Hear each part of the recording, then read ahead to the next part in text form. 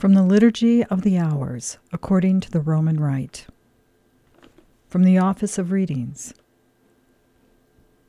From the Memoirs of the Secretary of St. Jane Frances de Chantal. Love as Strong as Death. One day, St. Jane spoke the following eloquent words, which listeners took down exactly as spoken. My dear daughters, many of our holy fathers in the faith, men who were pillars of the Church, did not die martyrs. Why do you think this was?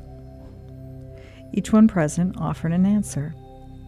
Then their mother continued, Well, I myself think it was because there is another martyrdom, the martyrdom of love. Here God keeps his servants and handmaids in this present life so that they may labor for him, and he makes of them both martyrs and confessors. I know, she added, that the daughters of the Visitation are meant to be martyrs of this kind, and that, by the favor of God, some of them, more fortunate than others in their desire has been granted, will actually suffer such a martyrdom. One sister asked what form this martyrdom took. The saint answered, Yield yourself fully to God, and you will find out.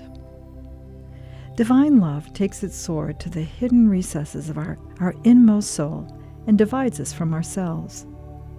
I know one person whom love cut off from all that was dearest to her, just as completely and effectively as if a tyrant's blade had severed spirit from body. We realized that she was speaking of herself. When another sister asked how long the martyrdom would continue, the saint replied, From the moment when we commit ourselves unreservedly to God until our last breath. I am speaking, of course, of great-souled individuals who keep nothing back for themselves, but instead are faithful in love. Our Lord does not intend this martyrdom for those who are weak in love and perseverance. Such people he lets continue on their mediocre way, so that they will not be lost to him. He never does violence to our free will. Finally, the saint was asked whether this martyrdom of love could be put on the same level as martyrdom of the body. She answered, We should not worry about equality.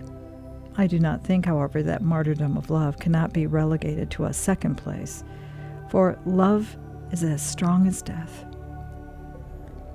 For the martyrs of love suffer infinitely more remaining in this life so as to serve God than if they died 1,000 times over in testimony to their faith and love and fidelity.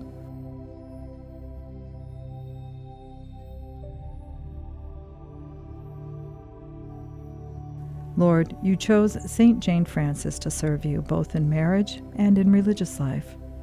By her prayers, help us to be faithful in our vocation and always to be the light of the world.